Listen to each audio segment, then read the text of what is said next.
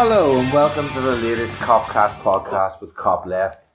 Joining me to talk all things Liverpool tonight, a couple of days before, or probably the day before the Merseyside derby when this is reaching you, I've got two great guests. Joining me first from Belfast is David Dunnan. How are you doing, Dave? I'm good, thanks, Neil. How are you? Yeah, dead on. Looking forward to getting this derby on the go. It was a bit, I know we had the internationals last week, but it's not quite the same. Alongside Dave, we've got from Perth, Ali Thompson. How you doing, Ali? Yeah, really good. It's been too long since I was last on the show, so I thought I'd jump back on when I had the chance. Yeah, absolutely a blast from the past, but good to have you back. And we're actually a blast from the past this week, to be fair. We did do pods, or have done pods the last 2 weeks, but for one reason or another, they haven't quite made it to air. Technical issues and the likes. Nothing to do with the quality at all. Thanks for sticking with us. We are back, and we will be back on a more regular basis from now on. We hope to have these technical glitches ironed out.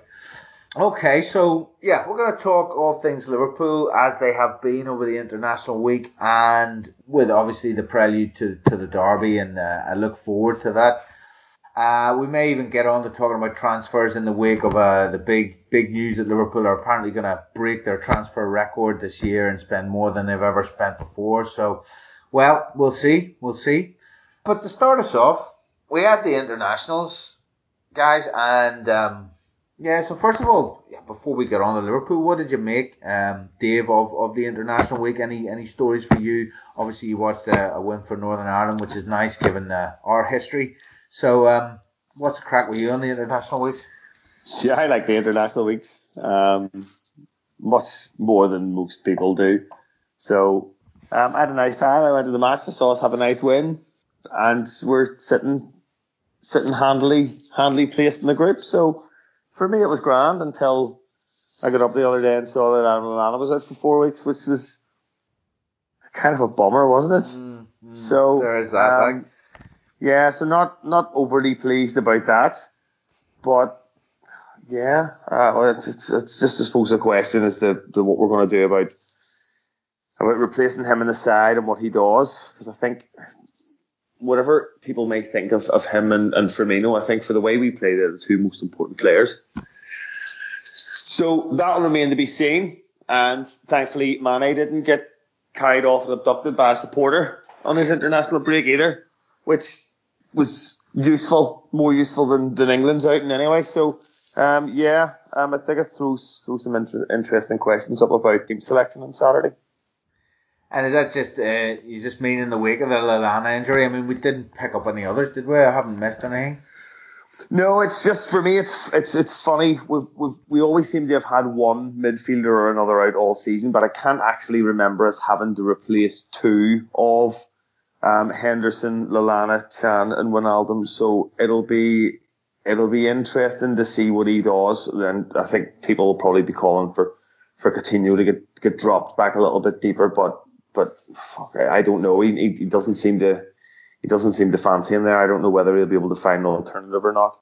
That for me is a weird one. And then obviously with the two guys coming back from Brazil, see what shape they're in, because I think they played, was it Tuesday night or Wednesday night? Early hours Wednesday morning, yeah. Early hours of Wednesday morning, and it's a long flight home as well. So, but they looked to be having fun on the flight, to be fair to them, didn't they? Yeah, they did. In the photos, they had just qualified for the World Cup, so and Coutinho scored a great goal. We'll come on to that in a wee minute, mind you. Yeah, so that's pretty much it. I think it's going to be a weird one. It's going to be strange. So a happy enough international week for you then on the actual country front, Northern Ireland getting a decent win, but then questions thrown up about Liverpool.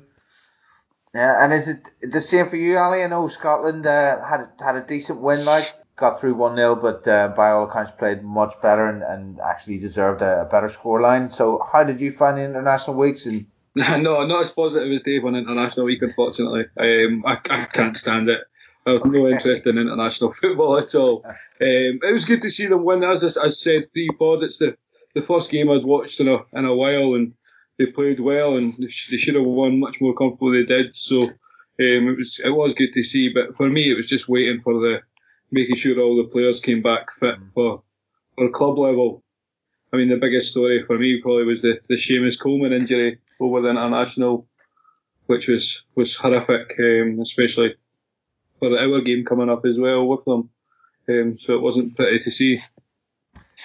No, not at all. I mean, I didn't see the game, and I came back and I flicked on Twitter, as is my fucking habit, and I just saw, first of all, just comments about a horrific injury to an Everton player, and then as I scrolled down, I found out obviously it was Coleman, but I still haven't seen the tackle, and I heard that it was a shocking tackle, and that apparently they didn't really even show replays of it, certainly not after impact, So obviously that has, to use the same word again, an impact on our game this weekend.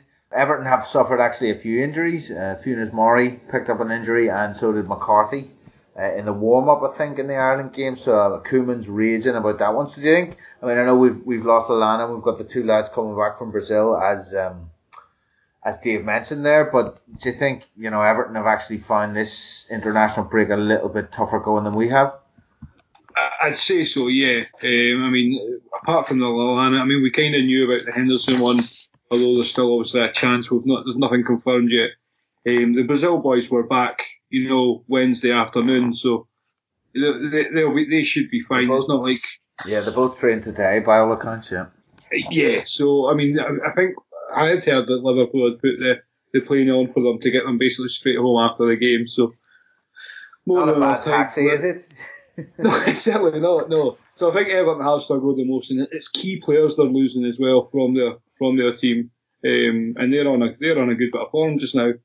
So it'll be interesting to see how they deal with it. I mean, they don't have the biggest squad either. I mean, they bring through a lot of youth, which is paying off for them with some of the players. So I think they've definitely felt this one much more than us, even judging by their fans' reaction on Twitter as well. It's usually our fans that are frustrated at international managers with injuries that we get. But yeah, absolutely right. I mean, the Coleman one is one of those where it's a horrendous tackle by every account that I've heard. It's something you can't really legislate for, but certainly the McCarthy one, Koeman was irate according to the stories because at the player as well as Martin O'Neill.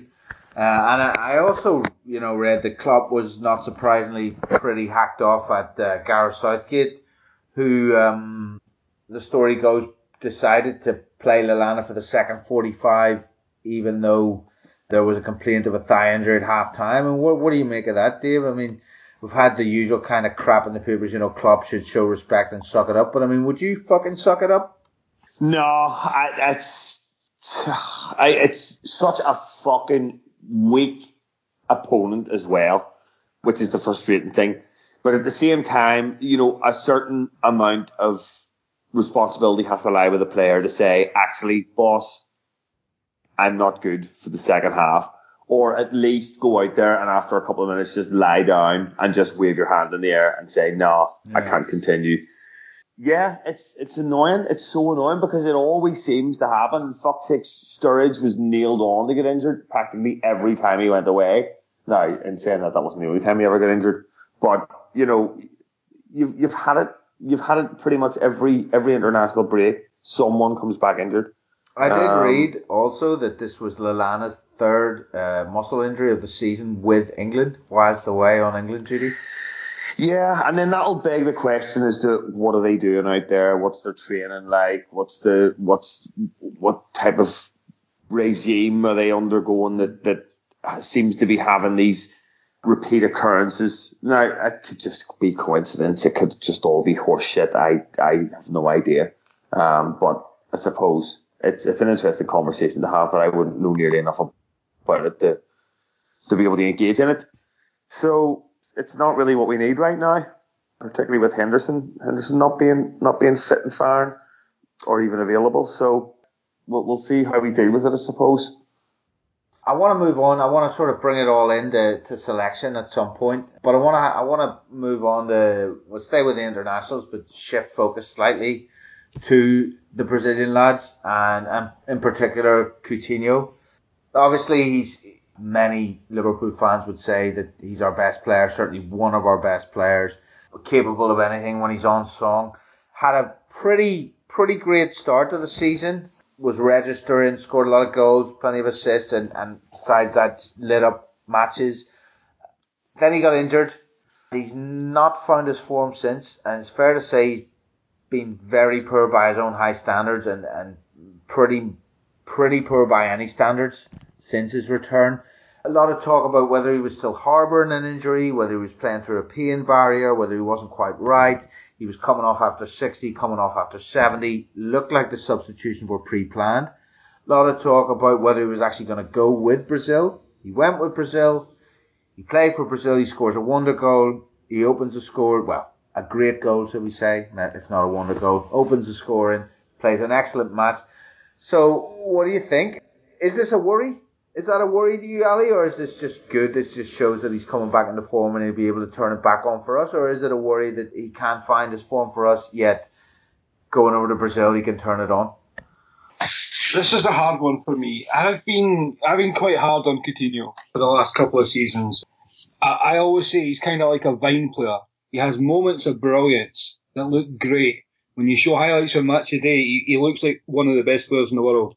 But when we're watching him for 90 minutes, he disappears and he loses the ball quite a lot. And this season, I had said in the summer that if money, you know how there was the talk of the Barcelona bids, yeah. And I said if money come in, I would take it. He hadn't shown anything like he was going to become consistent.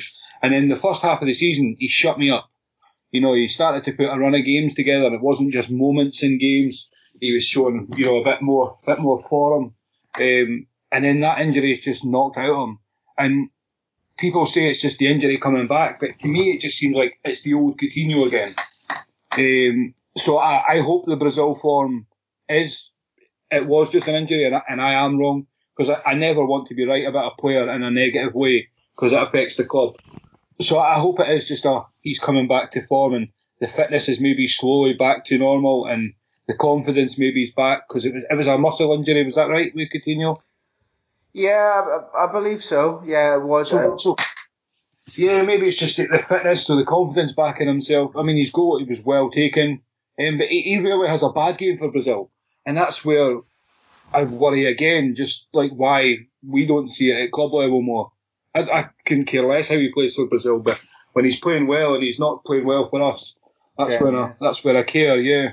Yeah, then it's a concern in a way.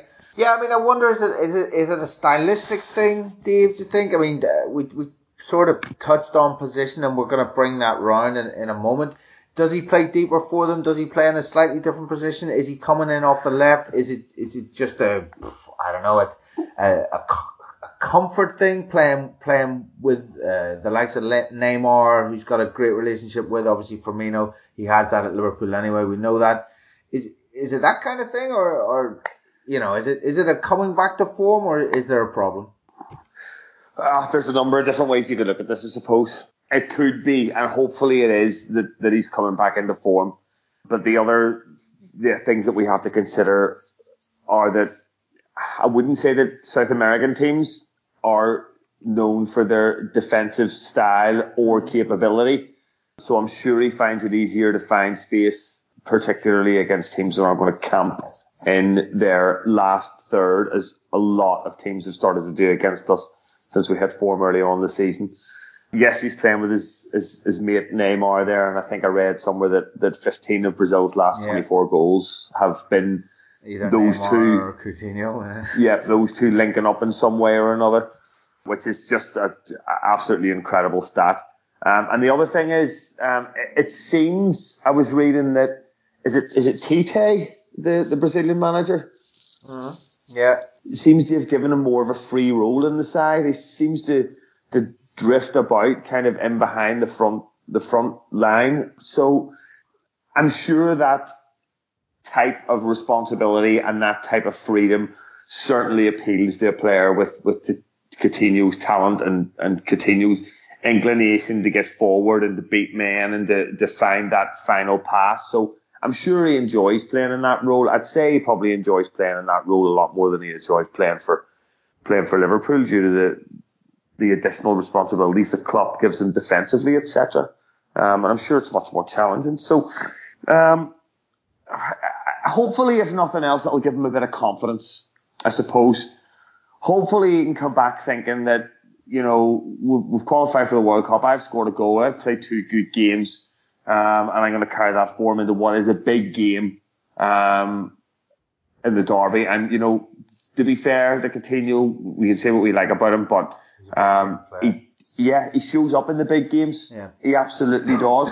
So let's hope he shows up on Saturday and we can all just breathe a huge collective sigh of relief that part of his season and hopefully our season's over. Yeah, no, I think we can be quite confident in saying that the worst part of our season is over. Let's hope at least. But yeah, I mean, it's interesting. I mean, I totally agree with you both. I really do hope that this is, a return to form and that this will give him confidence because he clearly is a confidence player. I mean, that's kind of probably the biggest cliches of football, and probably all players are confidence players, but some it seems to affect more than others, and Coutinho seems to be one that's slightly fragile in that sense.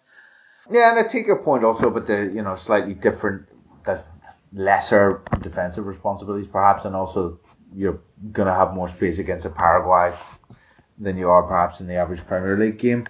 But shifting it on then, we've talked about the very probable lack of a Henderson, and even if he is coming back, he's 5 weeks since he played competitive football, or longer maybe, a long time anyway. We don't have Lallana, we know that. So there is that question then, how are we going to rejig the midfield? And Ali, what do you think? Or is it, obviously Lucas is still there, heaven forbid. There's, I don't know, Grujic is knocking about. I don't think he's fit. He's unlikely to call on him at this point. Kevin Stewart's still kicking about, again, very limited. But then there's talk that Sturridge trained this week and has been training. And there is the idea of slipping Coutinho back into the 3 and starting with the Sturridge in the front 3. How would you line up, or how would you look to fill the gaps in midfield? If it was me, I mean, the 3 I wanted from the start of the season was Chan Deepest, with Coutinho to the side and Wijnaldum in the Lallana role. But I mean, Wijnaldum's kind of grown on me now, and I don't think we really want to move him from the link role. Okay. But so that's the 3. If we're going to stick with a 3, the way Klopp seems to prefer, I think that's the 3 we do need to go with. But I think we have to keep. I mean, Chan's found a bit of form. He's progressing back into the player that certainly I believe he is, and want him to continue for the club. And he seems to be developing a good partnership with Wijnaldum in the last few weeks as well. So if it was me, I'd have those 3 and then bring in Origi to play the wide left role, where I feel that's probably the strongest out of the 3, and just use his pace as well against the Everton fullbacks. So how it would work, I don't know, because you're missing a lot of, especially in a derby game, and only Chan's really got real fight and fire in him in there. Where Henderson does bring that in a big, it might be, it's not I don't know, I'm not Henderson's biggest fan in that role, but he does bring a bit of passion. Yeah, certainly. So we say, like the Gerrard type, what they lacked in the discipline ability type thing in that bit. They always had the 100% passion, heart on the sleeve type for the derby games. Yeah, absolutely. I mean, and he does certainly puts energy in there, and he's going to be snapping in and around the heels constantly and consistently. So, I mean, that's absolutely a concern, I would say. I mean, Emery, I like him there as well in the deepest. I know you're a big Henderson fan, and to be fair, I like what Henderson offers as well, although I do like Chan in that role. But how are you addressing that then, Dave? Are you with Ali looking at Origi and slipping Coutinho in there, or have you got an eye on Stewart or somebody coming in instead and keeping Coutinho in the front 3? What are your thoughts? I think Ali's probably right. Is the logical thing in probably most Liverpool supporters' minds to do is to drop Coutinho deeper, and Origi takes the takes the other slot, because I think we've probably seen all season that one way or another, Can or Origi seem to be like number one and number two subs when it comes to any of those 6 players. So that's probably what will happen. But for some reason, I just see him doing something mad. A wild card? Yeah, I really do see him doing something mad. I don't know whether he's gone to Woodburn a lot recently. You think he'll start Woodburn? I don't know. I'm just suggesting that we've already seen Klopp do some mad things. Yeah, no, absolutely. You know, like even when he brought Woodburn on against Burnley at 1-each, I thought that was crazy. Yeah, for Coutinho as well. He hooked Coutinho and brought on a fucking 17-year-old with about 70 minutes Premier League experience under his belt. And what was, it was Burnley and all, but it was a massive game moving into, the last half an hour level against a team that, like, that wasn't even going, that could have been. And he was bringing him on he was bringing him on level, and then we scored just as he came on, isn't that right? That's right, yeah. We scored just after he came on the pitch. But, that's neither here nor there, really. It was just that decision was made at that time of the game. At 1-1. Absolutely. And I think he went to him. I think he got minutes at Leicester. And what was City? No, he didn't get any minutes at City, but he's been consistently on the bench there. So I don't know. There's something makes me think that he could feature from the start, but logically, those are the 11 that we've talked about. Sturridge trained this week. We'll see if he features. You know what? He's more likely to get injured off the pitch, so you might as well than on it. So you might as well just fucking start him, I suppose. Maybe if you just let him stay at Anfield all the time, he might be fine. Just train on the pitch on his own. Just train on the pitch. We'll get him a wee tent and a wee fucking stove or something, and it'll be grand. No, I don't know. So I don't know. It's maybe worth considering. I don't know how many sessions he's had. I know Klopp's funny about you must do X amount of sessions before I throw you in, but I don't think he's a fucking luxury, isn't he? Even having him on the training pitch, so he's not really to be counted on. He is, and he isn't. Yeah, he is. He is a luxury, and he isn't really to be counted on. Having said that, he has had some epic moments against Everton. Although Divock Origi's been pretty good at every time he's played against Everton as well. I mean, Funes Mori had to practically break his ankle last season because he was tearing him a new one. He played really well, actually, up front of the zone against Everton at Goodison, and we're the only team that's beaten Everton at Goodison this year. By the way, I'll throw that in again because it's probably been missed on all the podcasts that never were. But yeah, so it's an interesting take on the Woodburn front. I mean, I think the logical thing, as you say, and as Ali mentioned, is what Ali said. That Origi's likely to come in and play that role, and Coutinho's likely to be dropped back, and that's probably what I would do, provided Origi's fit as well, because I think he was nursing a bit of an injury before the international break. But then there is that wild card element, as you say. Woodburn's been around the squad all season. He's been getting minutes more and more often.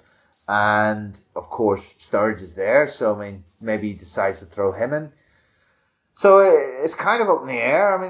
And that's what's interesting. Our only real injury concern is Lallana. Henderson, we're iffy about, but we kind of knew that. And then the question, I suppose, if there is a question, is at centre half with Lovren being fit again. So, what do you reckon, Ali? Is it Lovren and Matip, or does Klavan keep his place? That's like asking what hand you want me to get chopped off. Yeah, exactly. Yeah. Do you want the bullet or the knife?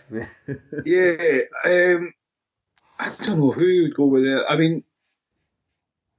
You'd like to think. I missed the last game. I only really went by you guys' commentary really on it in the WhatsApp group. I didn't even watch it because I heard we played terrible. But everybody kept saying how bad Klavan was. But we won, so yeah. I wouldn't be against Klavan staying in the team. Yeah, and then this whole contract talks now, and how he's stalling on contracts. I mean, you don't know if Klopp will take that like to where his head's at. So I don't know. Is that to be Lovren, honest, you mean?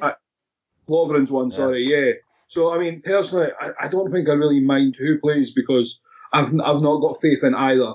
Okay. So again, it's just, I mean, I've not really got much faith in any other defence. I mean, does it matter really what 4 plays? We still kind of half expect that calamity error. We never seem to concede good goals. It's always we throw them away. So to be honest, any of the back 4 plays, you're never going to have full faith in it. You're just hoping that the forward 6 bail you out. Yeah, no, I think that's fair. I mean, I think maybe the Man City goal was a good goal, the one they scored against us. But yeah, we do tend to concede a lot of soft goals. That Man City goal was weak. That the Aguero one, that was a weak goal to concede. Just the space that was it Sané that set the goal up?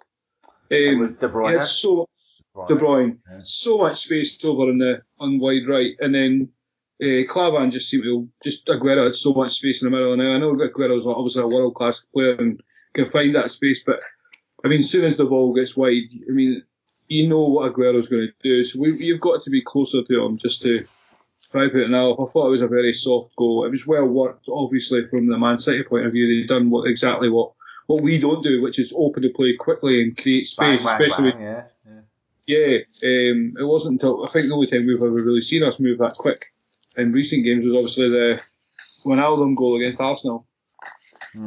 So, but yeah, I know what you're saying. I mean, that's one of the better goals we can see, but they generally seem to be sloppy defensive errors that, you know, schoolboys get taught to do properly. And that's all of them. That's not picking on Lovren. That's, I mean, nobody, even Matip's had his calamities. Klein's had a few shockers this year. I mean, Milner's been the best of the 4, and that's worrying. And I don't even think he's been as good as people say, but yeah, just whatever 4, including Mignolet that they put out. Let's just hope Chan, Wijnaldum, and whoever he plays in front of them are at their best. And because that back 4 against Lukaku is a worry. I mean, I on board with your concerns. I wish I hate that phrase, but yeah, I couldn't think of anything else there. But yeah, I agree with your concerns. Like, particularly in the middle of our defence. Well, actually, that left corridor, like you mentioned, that De Bruyne had so much space there. I mean, that's really it. Because you've got James Milner who's playing there, who's on the left side, who is doing her job getting forward, but we know doesn't have the legs to get back, and he's sort of cheating a bit, and that he's sitting pretty far forward. And then when you've got a Klavan or a Lovren there, it's not great cover, whoever's there.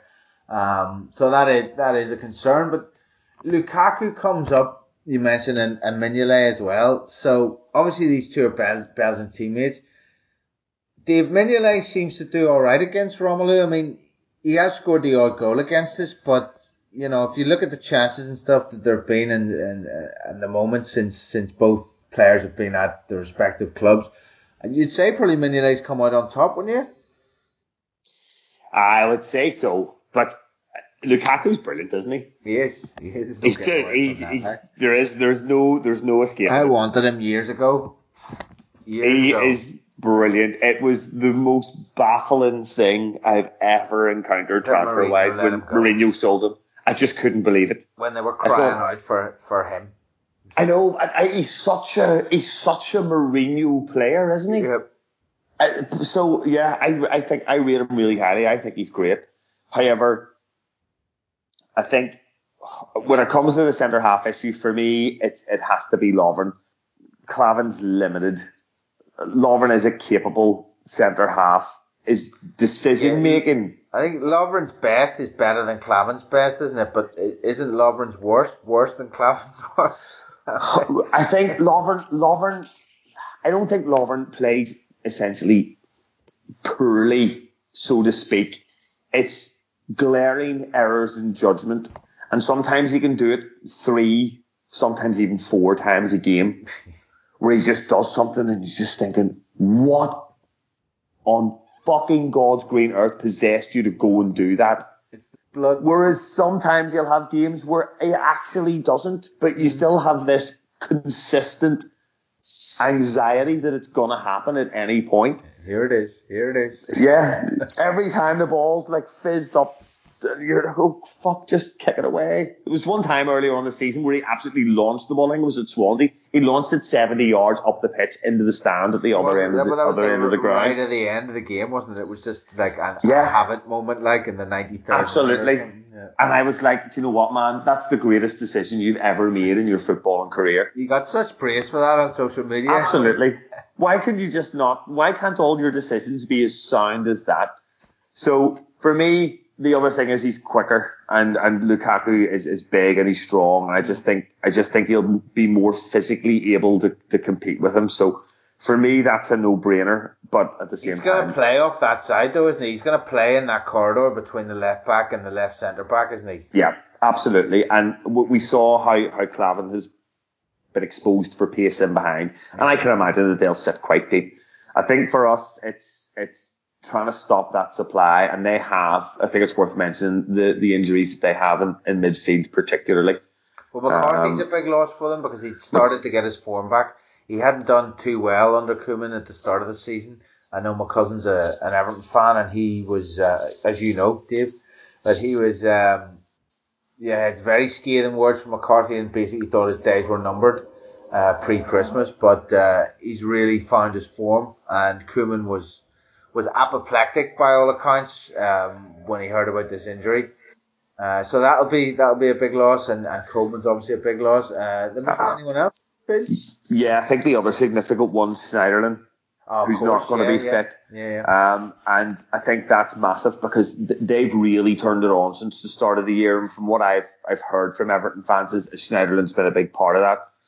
So they'll miss him. And I think Morales is also injured, I believe. Is that right? Yeah, I mean, he's a shithead anyway. Sorry. I know, he's a gobshite, but you can imagine him doing something as soon as Moy did last year. Yeah. Well, he tried it on Suarez a few years ago, didn't he? Yeah, he did. So, I'll not miss him. I'll not miss him being unavailable. McCarthy and Schneiderlin is basically their central midfield axis. I mean, they're falling back on Barry. And it'll be Barry, Davison, and Idrissa Gueye from what I can gather. So so there's no pace there. I mean, Idrissa Gueye's an engine. Davis is more your attacking midfielder type, isn't he? And you've got then Gueye doing all the running in there, like all the shuttling. So we'll see how we fare up. It's the battle of the depleted midfields. Yeah, it really is. So I think, we just need to be more clinical. And it's worth mentioning our home record. We've only been beaten once at home this year. And did I mention we're the only team to beat Everton at Goodison this season? I've heard that once or twice in the last month. I'm just interested. I'm interested to see what way it's going to pan out. I don't know whether this will be an open game or whether they will try to stifle us. But I can imagine it'll be more open than we might think it's going to be. Yeah, well, I mean, Koeman and Klopp have had a couple of battles already. I mean, neither's been in the league that long, but I mean, obviously there's that 3-2 we could think of, where we were 2-0 up and cruising at half-time, and then Skirtle happened.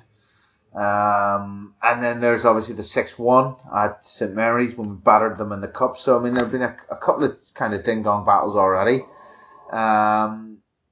So, yeah, I mean, looking at the derby then, coming back to you, Ali, on this one, man.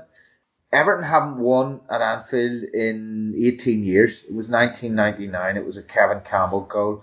They haven't won a Merseyside derby since the 17th of October 2010 at Goodison.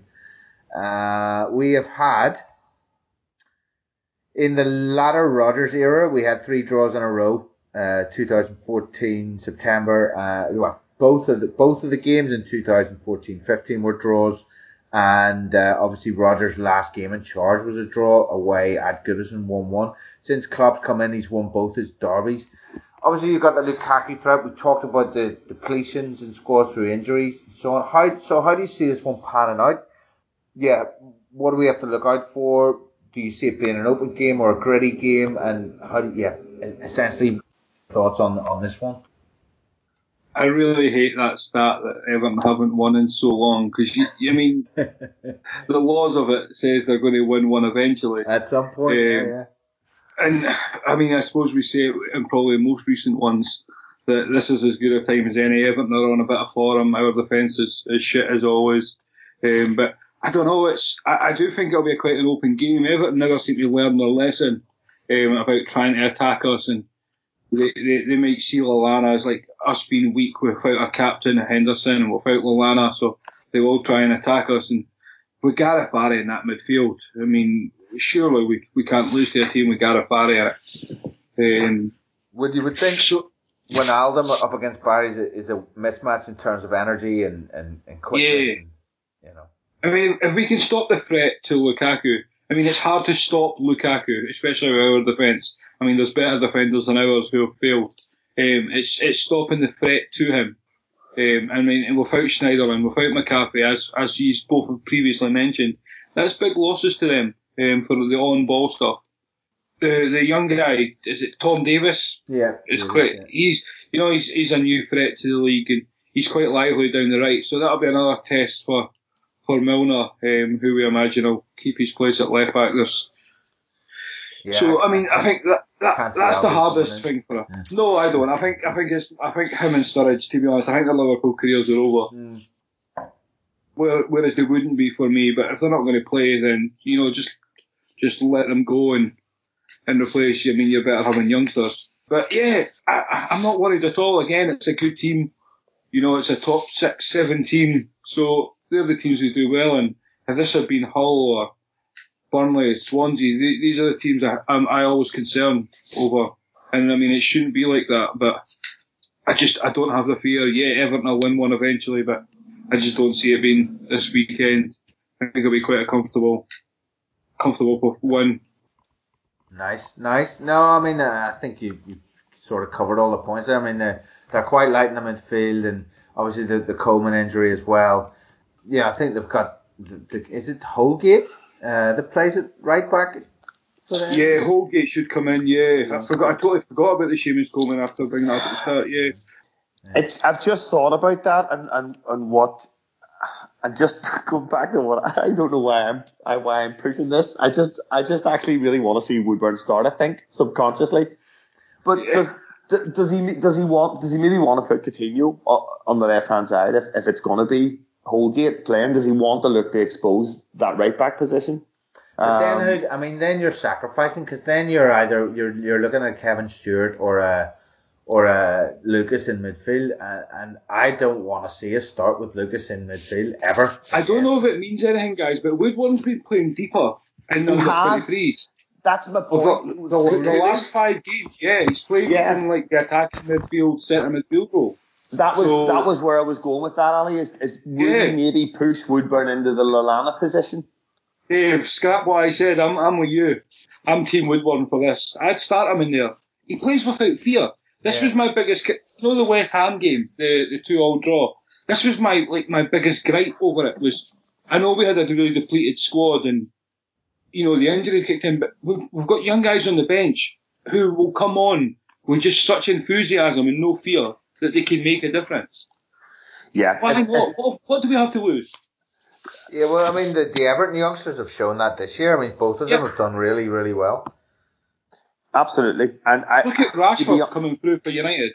I don't really have any doubts that I wouldn't have been surprised if Ejaria hadn't got his injury, that he might have been the player that comes in for Lallana.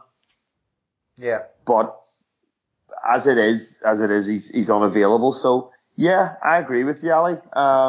There's the only thing that might stick out is the physicality that the game might bring, because he's not exactly fully grown yet. Yeah. So that might bear weight on Klopp's mind when making that decision. But that's what he needs, though. Maybe so. But yeah, it's worth considering. It's worth considering. Question for both you guys. Klein's been fairly poor recent. I mean, is this tiredness with the amount of games he's played, and would you consider bringing in Trent for this? Because I thought he'd done really well against United when Klein was injured earlier in the season. So, Where's your thoughts on that one? Yeah, I think I've been fairly consistent on Klein, and that I think he's decent, but not. It doesn't provide enough going forward if you really want to be a top team. I think you need more from your fullbacks in the final third, and especially playing this kind of system when you're relying on fullbacks to give you width and to link up and so on. I think his final ball just isn't great. Having said that, I think you're absolutely right. He's played a phenomenal number of minutes in the last couple of seasons for us.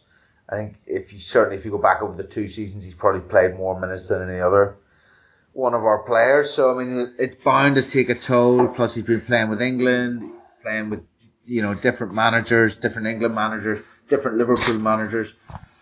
On bringing Trent in for this one, I don't know. I probably wouldn't. I'd probably be inclined just to stick with Klein, just for seniority and whatever, and the fact that he's fairly steady. I assume he played with England, did he? I don't know if he saw minutes. I can't remember. I didn't see a lot of it, but I do know Walker. I'm pretty sure Walker started both games. Yeah. Pretty sure. Well, if he hasn't had that many minutes with England, then I think it's a good idea probably to start him. If he played the full games with England, then you'd think about maybe resting him. But it's a big game to bring Trent into. Now, that's not to say that and he did do well against United, but they did roast him for the first sort of 10 minutes or so. And then he found his feet and really grew into the game. I don't know. I wouldn't be against it. If it came around on Saturday morning and Klein got injured in the warm-up, got a knock, and Trent had to start, I wouldn't be against it. But actually putting him into the starting 11 ahead of it, probably not. I can't see Klopp doing it anyway. I don't know what you think, Dave. I can't see Klopp doing it either, to be honest. Yeah. He was away with the England under-19s as well. He scored a good goal, actually, when he was playing. But I'm pretty much the same persuasion as you, Neil, where I wouldn't necessarily drop Klein for him, but it wouldn't faze me by any stretch if he did have to come in, because I think the young lad is very, very capable. And he seems to have a real level head in his shoulders as well. So, I think, to be fair to Klein, his form hasn't been great recently. I did think he was excellent against City, mind you. So, I think if that's anything to go by, hopefully this little break will have done him some good, because I like Klein. I think he's fairly consistent. We know what his limitations are in the final third, but from a defensive perspective, he's very seldom caught out, and that can't be said for very many of our defenders. So I think it's worth having that reliability in there when it's not exactly in great supply amongst that back four. Yeah, I'd be inclined to agree. To get it. But that's good. Oh, that was poor. And Klein didn't play a single minute in the international. All right. All the better. He should be rested. Come on. Should be rested, yeah. So, I'd probably stick with him. So, how do you see it finishing then? Ali reckons will be quite comfortable. Will be quite an open game. What do you reckon, Dave? I don't want to predict a win because I hate predicting results on these particular fixtures. I think we need to see some big performances. We need to see Wijnaldum have another big performance. He's proven, particularly in the big games, and particularly in the big games at home, that he can be a match winner and decide a game of football. So I'm expecting him to be able to dominate the midfield in there. And hopefully we get some form from the front three, whomever they may be. So as long as we don't get caught out on the break too many times, and we can kind of control what type of supply Lukaku gets, because you're not going to be able to prevent him from getting the ball at all, but it's just making sure that he doesn't get it in areas of the pitch that he can hurt us. And winning the early battles, isn't it? It's bound to be one of the centre backs will pretty much be on Lukaku all the time. or he'd be on one of the centre backs. So it's winning those early ones, isn't it? Absolutely. But we've seen him score goals against City and Chelsea where he can just spin someone using his frame in the halfway line and power his way into the box and stick it in the bottom corner. And he's a very accomplished finisher. I don't think there's a better player in that actual skill of like rolling someone 40 yards from goal and coming in. I mean, I think you'd put your house on him 9 times out of 10 to score. Like, yeah, absolutely. You see, Drogba used to be able to do that. Used to be able to roll the player like that and use his body and just protect the ball. But he never had that coolness in front of goal. I don't think that Lukaku has.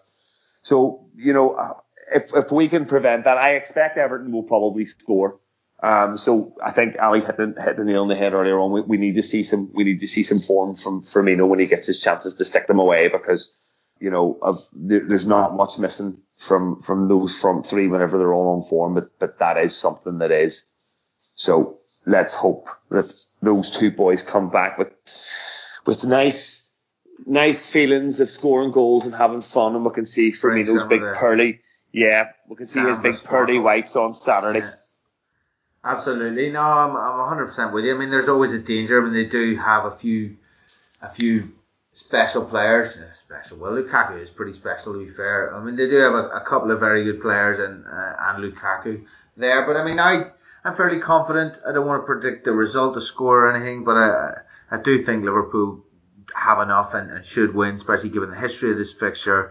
The fact that Klopp hasn't lost since he came in, and the fact that, as has been alluded to, we're very good in the big games, and our players, particular ones, do tend to turn up for these kind of fixtures. So yeah, let's hope it goes well, but I think it should be a positive result on Saturday.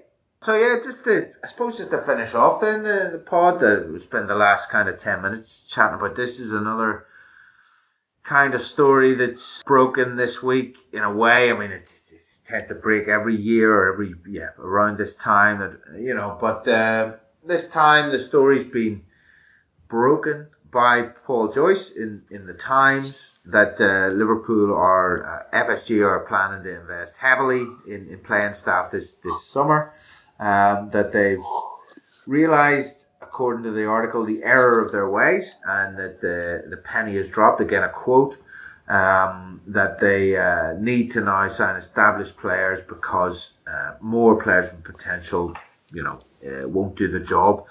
So, what do you make of this, Ali? What do you make of this? Is this? Can you take this as real? Can you take this as maybe the club trying to get a message out via this very well-respected, well-connected journalist? Or is this just kind of the same sort of story you tend to get around this time every year? Yeah, it just seems to be the same old. Heard it before. We're interested in a player. Oh, cooled off interest. I'm mentally drained with Liverpool transfers. It's the best way to describe it. I feel like I harp on all the time, and I feel like I just become negative. I feel like I become Neil Devlin. No, that's a terrible place to be. And that's what it does feel like. But I can understand exactly what he's, how he feels. I mean, I'd love to be able to put a positive spin on, a lot of the stuff that we go through, but it just gets to the stage. I mean, you're invested so much emotionally, and it really is hard to turn off. But it's just same old. We've been here before. I'm pretty sure if we look back a year online and reports, it'll be more or less the same headlines we would have received. And by the same journalists as well, to be fair. I mean, that Paul Joyce does seem to be, one of the more respected ones through social media, as we alluded to pre-pod. But how much faith I have in any journalist, to be honest, mainstream, is very slim. It's I believe it when I see it, sort of. I mean, you mentioned Brandt before the pod as well. I mean, even though I've not seen much, I mean, he's well regarded by lots of people I trust who watch, German football and know a bit about him. So, but again, I'll believe it when I see him, because there's no player who would choose their first choice, I believe, like who are of a good level to make us their first choice club. especially in the situation we're in just now, I mean, that would have to be a masterstroke from Klopp to convince a player very passionately to make us first choice, because they're not going to get the highest wages, they're not going to be guaranteed trophy success right away. So we sell ourselves very well, and it's something we struggle with, I feel. So yeah, I mean I'll leave it at that. That'll do me. Okay, so it's a believe it when I see it, and I can completely understand that viewpoint, because to me, I have also not much faith in whatever comes out of the mainstream media, be it in sport or whatever, the actual news either.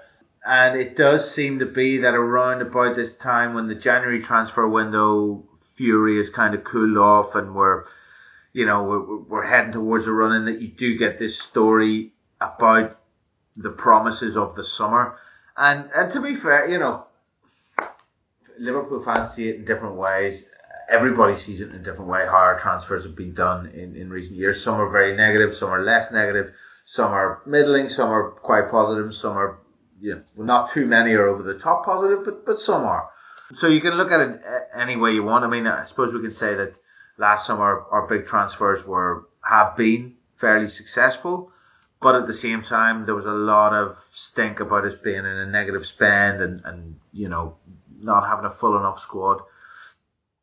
I think, again, you can look at that in a couple of ways. You can look at it as, we were skinflints, we didn't invest, we left ourselves short, or you can look at it in a way that, Klopp decided that he really wanted to see exactly what he could get out of this squad and then be better set up to know what he actually needed to go on.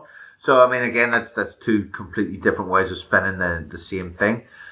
What do you make of this, Dave? Because this kind of story, I mean, there were other quotes in it about wanting to play at the top table, wanting to match the elite clubs, wanting to go toe to toe, with the big boys and stuff like that.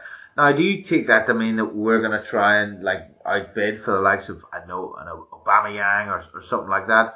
Or do you see this more as a realization or a commitment to, pay bigger wages on the targets that we have, rather than, competing for the targets that a Chelsea or a City would have? How do you interpret this?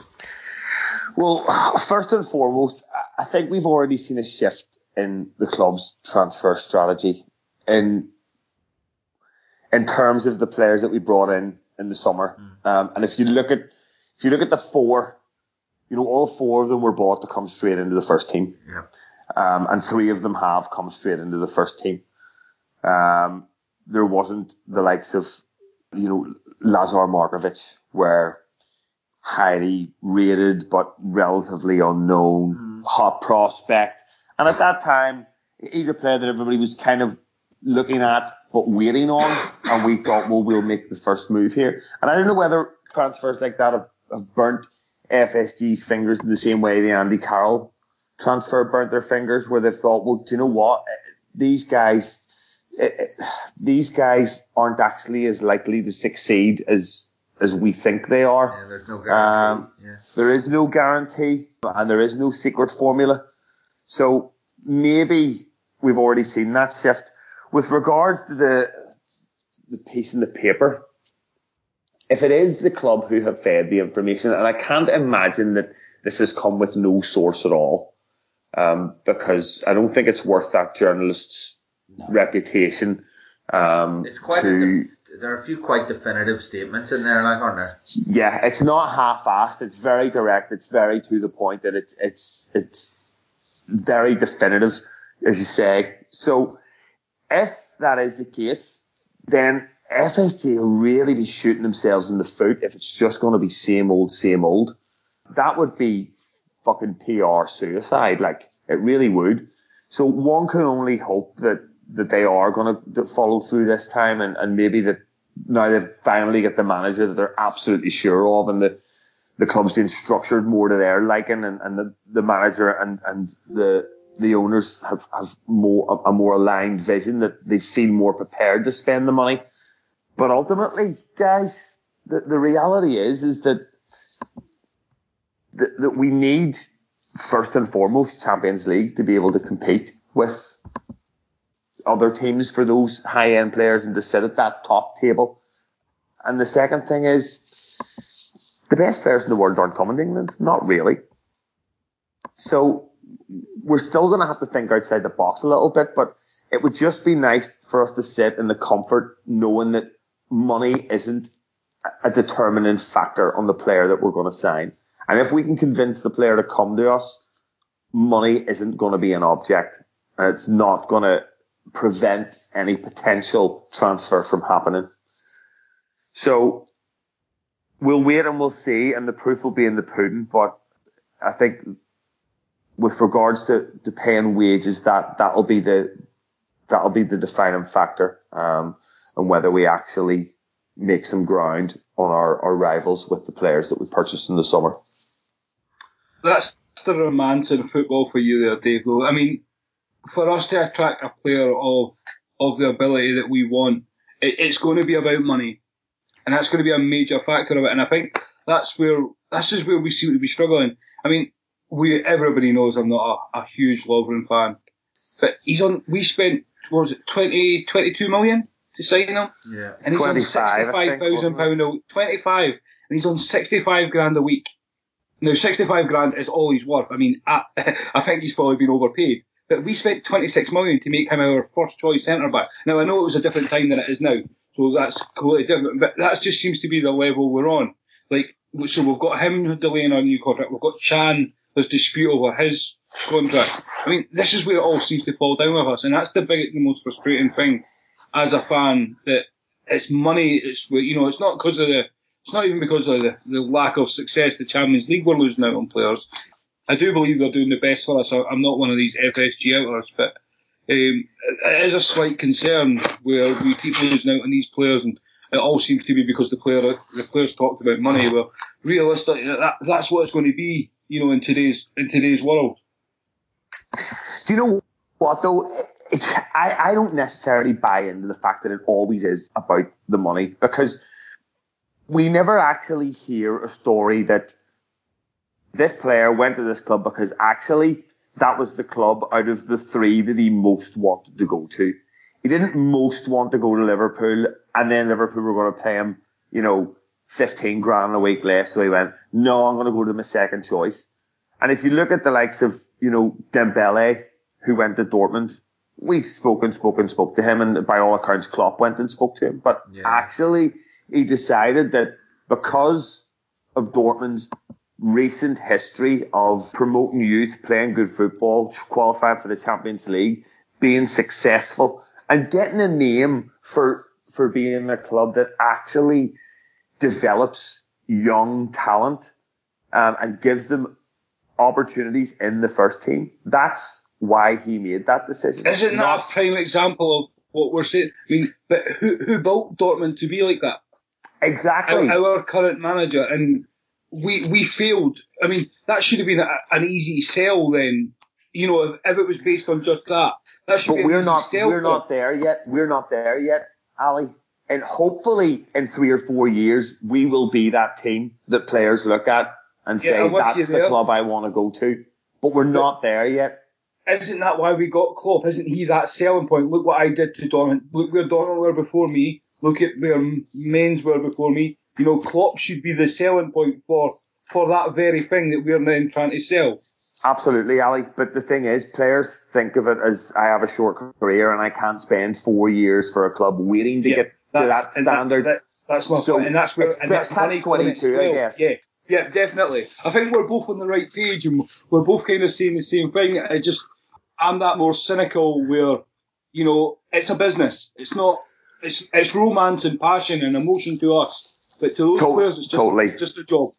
Totally. Yeah, I mean, I think you're coming at the same thing from slightly different angles, aren't you? It's pretty much, their money's always going to be a factor, and some of us would like it to be less of a factor and so on. But yeah, I think sometimes it's not the only defining factor. But I mean, this kind of article, although you can never take anything you read in the papers at face value, it does kind of give you a little bit of confidence that that things are moving on, and that there is a realization that more so in the wages than the transfer fee, as far as I'm concerned. You know, there's talk of, why didn't we could have matched United's fee for Pogba or whatever, and of course we could have, but we were never going to match the 300 grand a week that they're paying him, like. So I mean, do you think we'll make that step? I mean, I think personally that's the thing that's holding us back. I don't think it's transfer fees. I think we've paid enough big transfer fees. I think we'd be willing to go higher. I think it's when it comes down to that initial contract, that offer.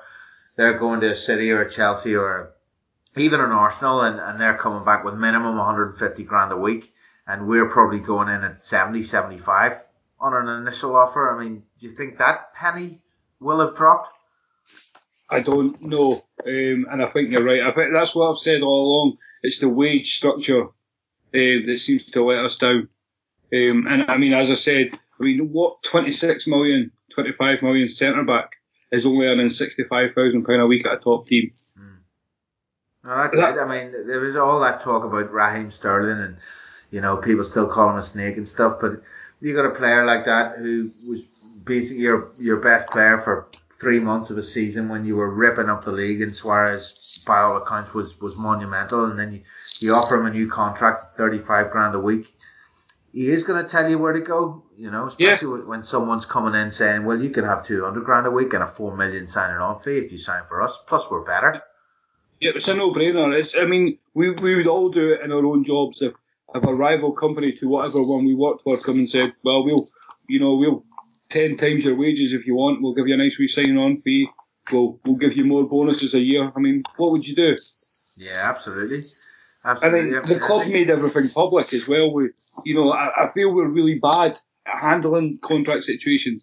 Everything seems to be made public. I mean, until the player is signed and it's maybe confirmed, we don't need to know that a player's. We shouldn't even know that the negotiations are taking place.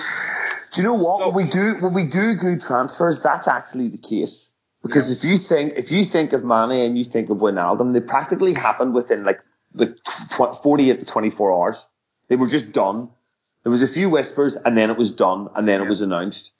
It never seems to be when you hear wranglings and anything with any longevity, it never seems to then eventually happen. It either just happens right away or it doesn't happen at all. So maybe that is because maybe we did start to match wages this year. Maybe we've already done it. I don't know.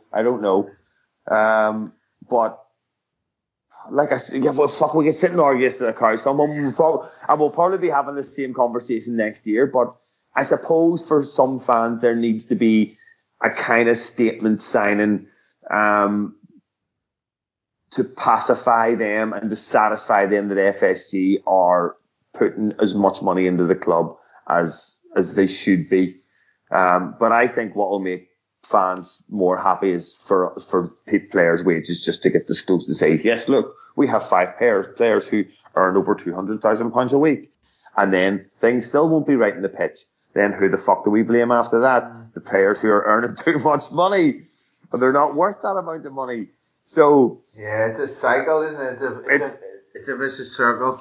It really is. Yeah. It totally is. You look at Arsenal now and there, and that fucking Ozil getting paid fucking 200 grand a week. It's. Yeah, I mean, for me, I'm glad you've sort of brought Arsenal up, and maybe we'll finish on this one because Alexis Sanchez. I mean, this is the guy that we wanted, that Liverpool wanted. We were supposed to get him on the Suarez deal. We somehow managed to fuck that up. He went to Arsenal. He's probably, you'd say undoubtedly Arsenal's best player.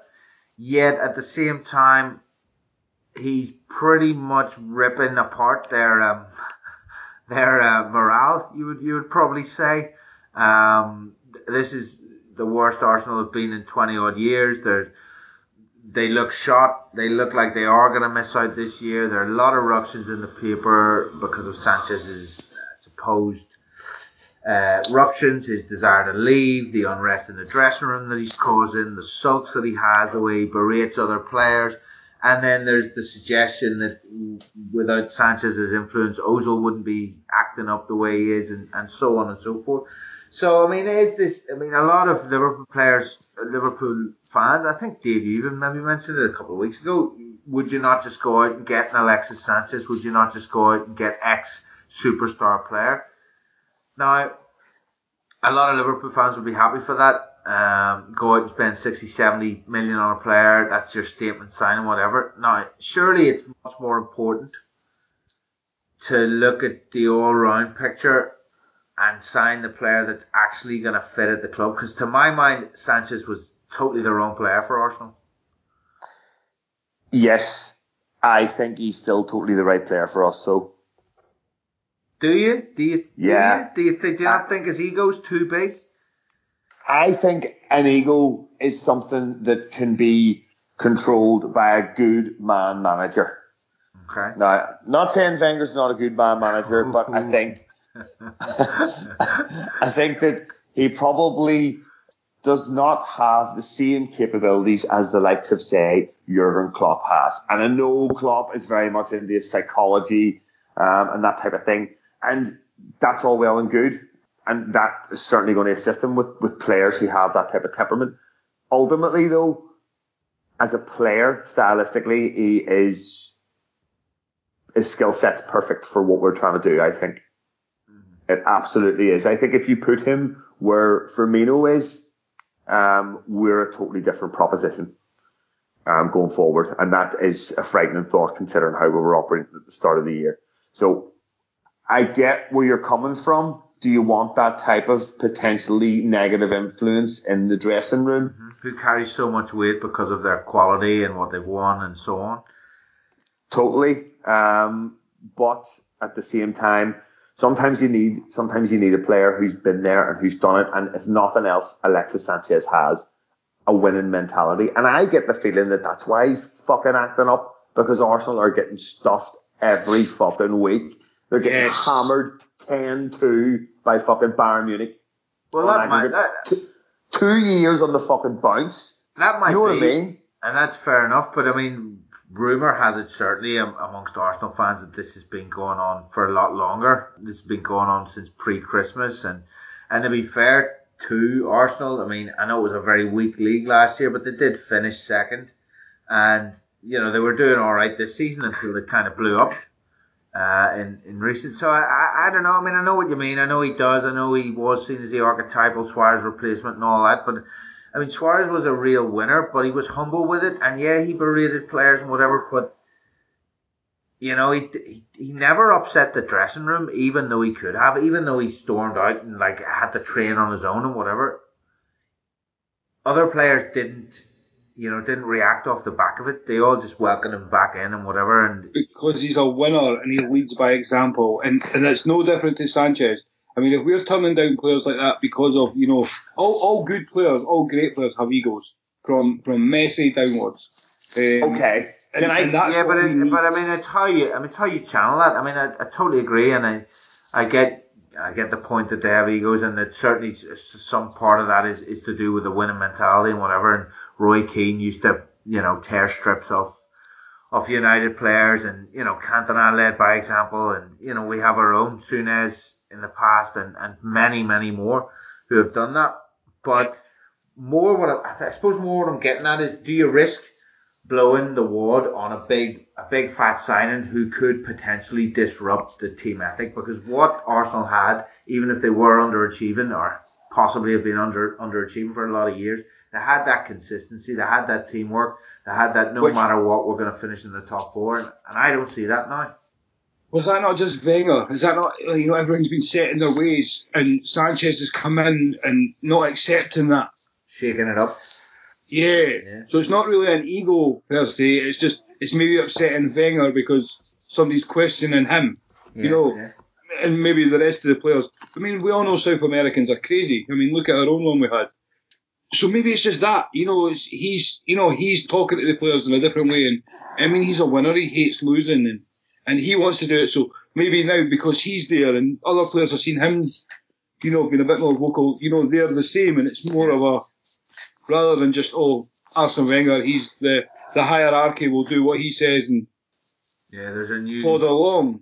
There's a new sheriff in town. I mean, let's look at how Klopp handles Sacco. He's not going to let anybody come in and ruin anything. I mean, he got, for me, Sacco was our best defender.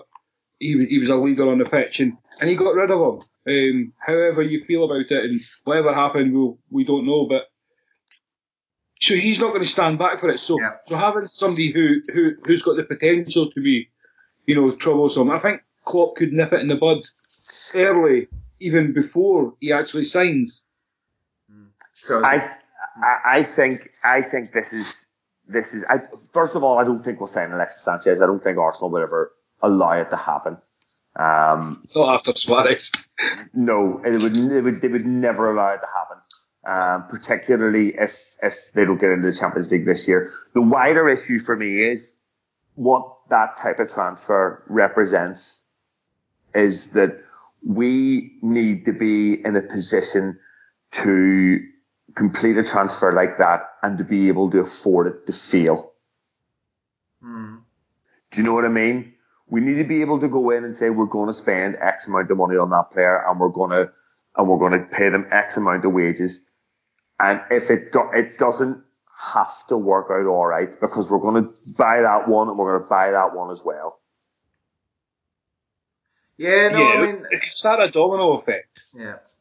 See that? I just think it's a big risk. It's always a big risk to go massively balls out on one player. So I mean, I can see both sides. I mean, there is the statement element, and there is also the side that he could work. He could fit like a glove, and it could absolutely be perfect. And you could think, why the fuck haven't we been doing this all along? On the other hand, there is always that chance that he is the Shevchenko or the Soldado or whatever, and it absolutely blows up in your face. For me, Neil, I just think he would be perfect. He would just be absolutely perfect for us in my eyes. His work rate I watch him run. I watch him run past his own players to close people down when he's playing for Arsenal. He is like the roadrunner, Do you know what I mean? Plus his fucking numbers in the Premier League are unbelievable playing for Arsenal. So, if we could sign him, I absolutely would, but we need to sign someone. It's not going to happen, but we need to be able to go out and we need to be able to blow 40 million here on 200 grand a week, 40 million there on 200 grand a week, and 30 million there on 150 grand a week and go, do you know what? See, if one of these guys don't work out, it's not that bad because two of them probably will. Yeah, fair enough. Well, on that note, we've been nattering on for, the guts of an hour and a quarter now, so I suppose we'll wrap it up there. We've chatted about the international break, injuries, the form of Philip Coutinho and whether it's a worry. Then we've looked at the Merseyside derby, and of course we've got into transfers, and that overran a little. So apologies for that. Thanks for staying with us if you have. So I'd just like to thank you all very much for listening, and come to my guests just to say to give you their plugs, where you can find them, and to say cheerio. So, Ali, what about you? You up to anything at the minute? You on anything on WFI or anything else? Yeah, me and Gav Haverty have got our 11 Pieces of Me series. We record every Friday. It's usually out over the weekend, so just check them out when you get a chance. They're quite fun. Had quite a few good guests on. The recent one we had was former Liverpool under-23 manager Michael Beale. Oh, aye. Was the guest. So that was quite an interesting conversation as well. So yeah, just check everything out on WFI overall though. Some fantastic content out there. So, and thank you guys for having me on. Not at all. It's been a pleasure, and I would second that. Yeah, WFI really has got all your football needs covered. What about you then, Davey boy? Anything interesting to plug for us this week? No, I would plug Ali's 11 Pieces of Me though. They're a really fun listen, and some of the most bizarre formations that you'll have ever heard. Formations and players, which is pretty interesting. Like, I can't remember the last one. It was like a fucking 2-1-6 or something. Fuck, I think I've left one out there. Like, was it 3-1-6 or something? I can't remember what it was. So yeah. No, 6-1. I'm not. It was 3-1, 3-1-2. Oh, was that what it was? 3-1, 3-1. And then the week before was a 5-3-1-1. We're getting all shapes. Right, yeah. I think we'll park that for the meantime before I get confused, any more confused. No, not plugging anything. Not plugging anything this week. I've had a quiet week. That's it. So we're plugging 3 points and Schadenfreude. So that's what we're all about this weekend. And as far as I'm concerned, this is really all I'm up to at the moment. Not really got any time for any other pods, or certainly no writing. I wanted to do something this year, but that hasn't happened. This year. Yeah, it's been a whole year. I've just been snowed under with work and just haven't got around to it. And then every time I've had an idea, some other fucker's written something about it, and that's been that. So this is all you get from me, and you're probably glad of that. So we'll wrap it up. Thanks very much for listening. We have been the Copcast podcast for Cop Left. Give WFI a look, give Cop Left a look, and let's look forward to 3 points in the derby on Saturday.